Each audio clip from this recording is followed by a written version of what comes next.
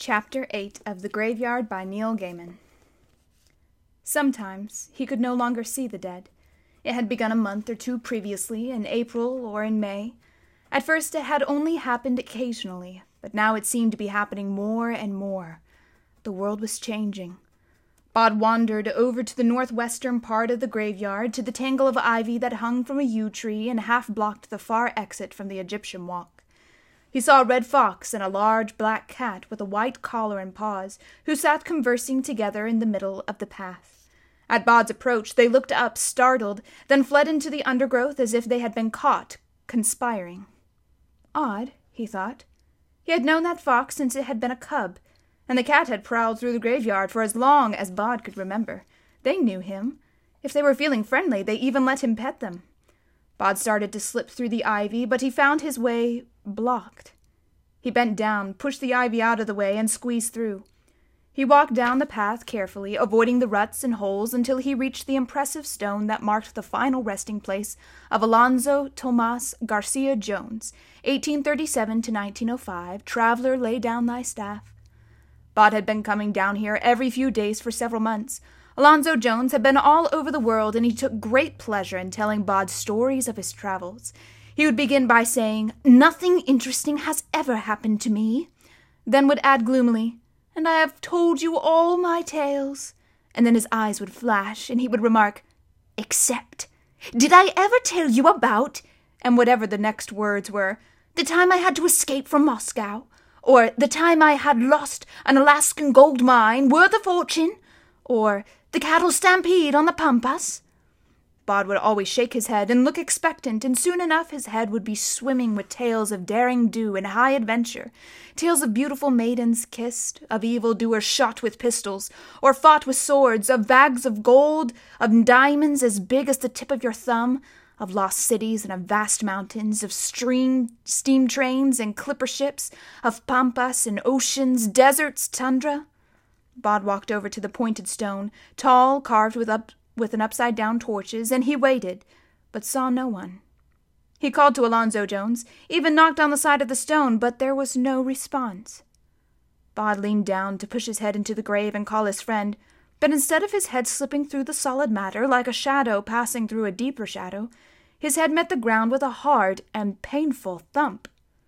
He called again, but saw nothing and no one, and carefully he made his way out of the tangle of greenery and of gray stones and back to the path. 3 magpies perched in a hawthorn tree took wing as he passed them. He did not see another soul until he reached the graveyard's southwestern slope, where the familiar shape of Mother Slaughter, tiny in her high bonnet and her cloak, could be seen, walking between the gravestones, head bent, looking at wildflowers. "Here, boy," she called. "There's nasturtiums growing wild over here. Why don't you pick some for me and put them over by my stone?" So Bod picked the red and yellow nasturtiums, and he carried them over to Mother Slaughter's headstone, so cracked and worn and weathered that all it said now was "Laugh," which had puzzled the local historians for over 100 years. He put down the flowers in front of the stone respectfully. Mother Slaughter smiled at him. "You're a good lad. I don't know what we'll do without you." "Thank you," said Bod. Then, "Where is everyone? You're the first person I've seen tonight." Mother Slaughter peered at him sharply. "What did you do to your forehead?" she asked. "I bumped it on Mr. Jones' grave. It was solid. But Mother Slaughter was pursing her lips and tilting her head. Bright old eyes scrutinized Bod from beneath her bonnet. "I called you boy, didn't I?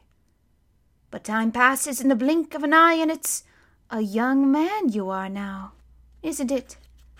How old are you?" "About 15, I think, though I still feel the same as I always did," Bod said. But Mother Slaughter interrupted. "And it feels like I done when I was, and I still feels like I done when I was a tiny slip of a thing, making daisy chains in the old pasture.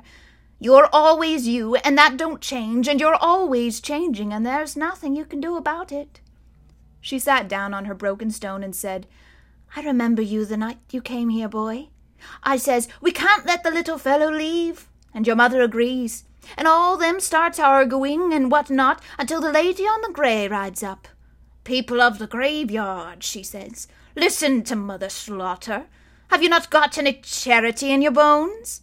And then all of them agrees with me. She trailed off, shook her little head. "There's not much happens here to make one day unlike the next.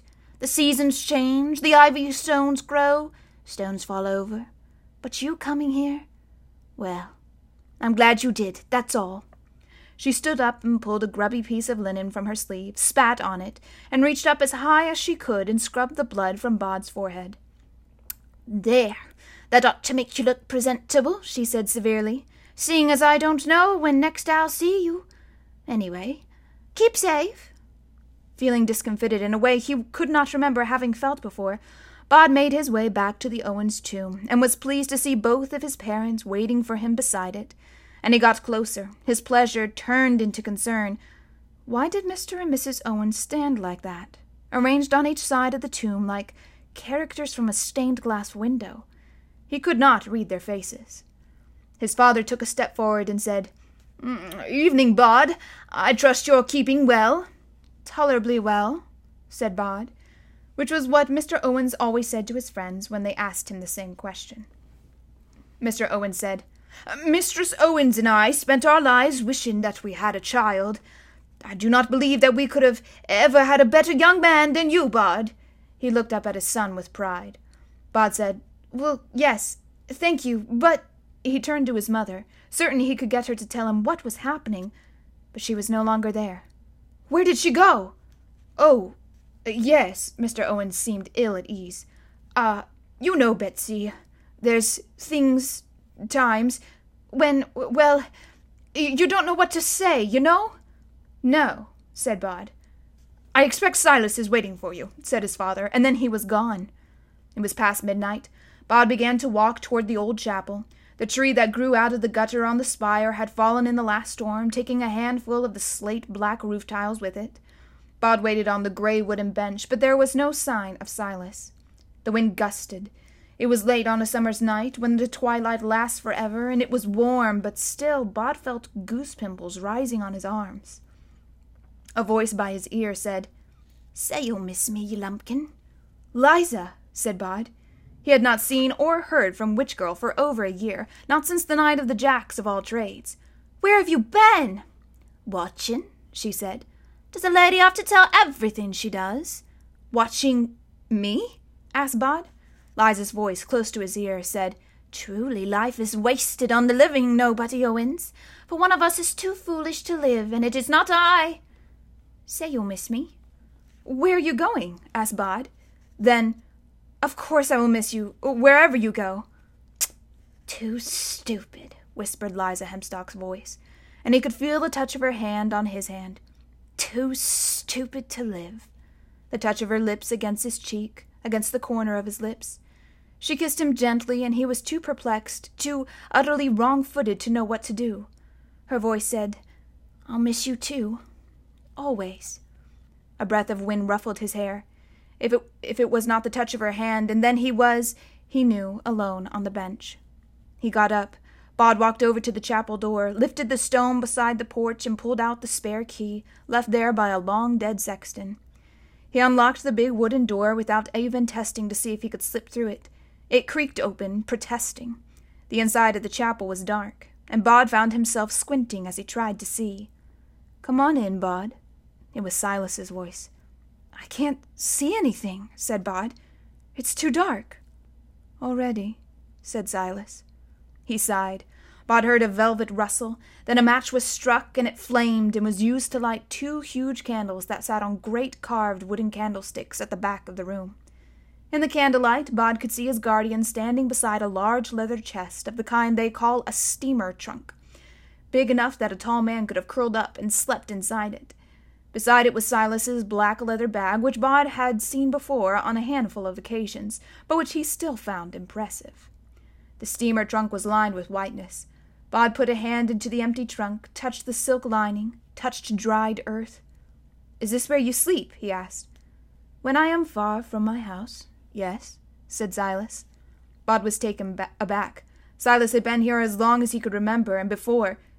"Isn't this your home?" Silas shook his head.